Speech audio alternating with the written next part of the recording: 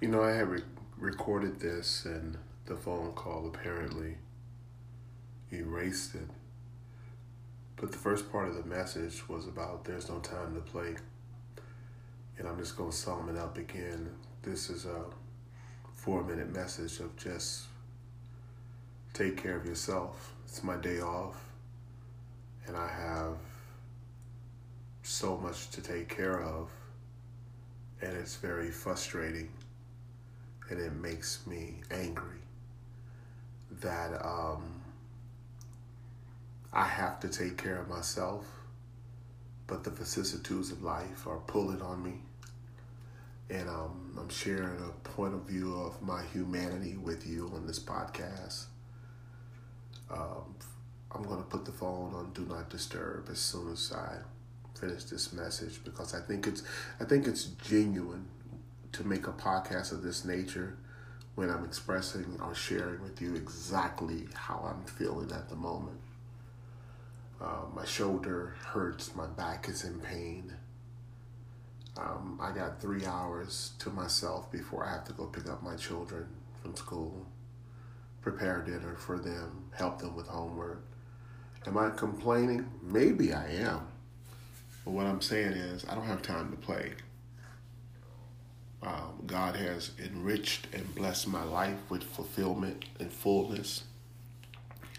And I have very serious responsibilities, starting with myself, starting with taking care of Israel Johnson, the human being, and addressing my emotions and my feelings and making sure I'm in a good place so that I can be there for the people who need me and the people who love me and the people who I love, and apparently the people I need. So I want to encourage you to wake up and just simply say, I don't have time to play. There's no time to play whatsoever.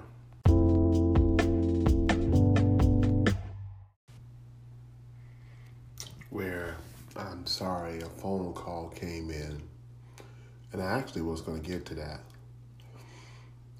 There's a handyman that I've made a relationship with, and he's a very emotional, needy person. And I don't hold it against him personally. I want to believe that because the man is 60 plus years old that he has some sense of maturity, but he doesn't care. All he cares about is what he feels and what he can get from other people. And because I know he's not doing it intentionally, I just got to manage that behavior. And that's what I mean by there's no time to play. I'm not going to sit up here and be like, you're calling me on my day off to help you with something. You can't just leave a message or just text me and then let me get back to you. You're just demanding my time.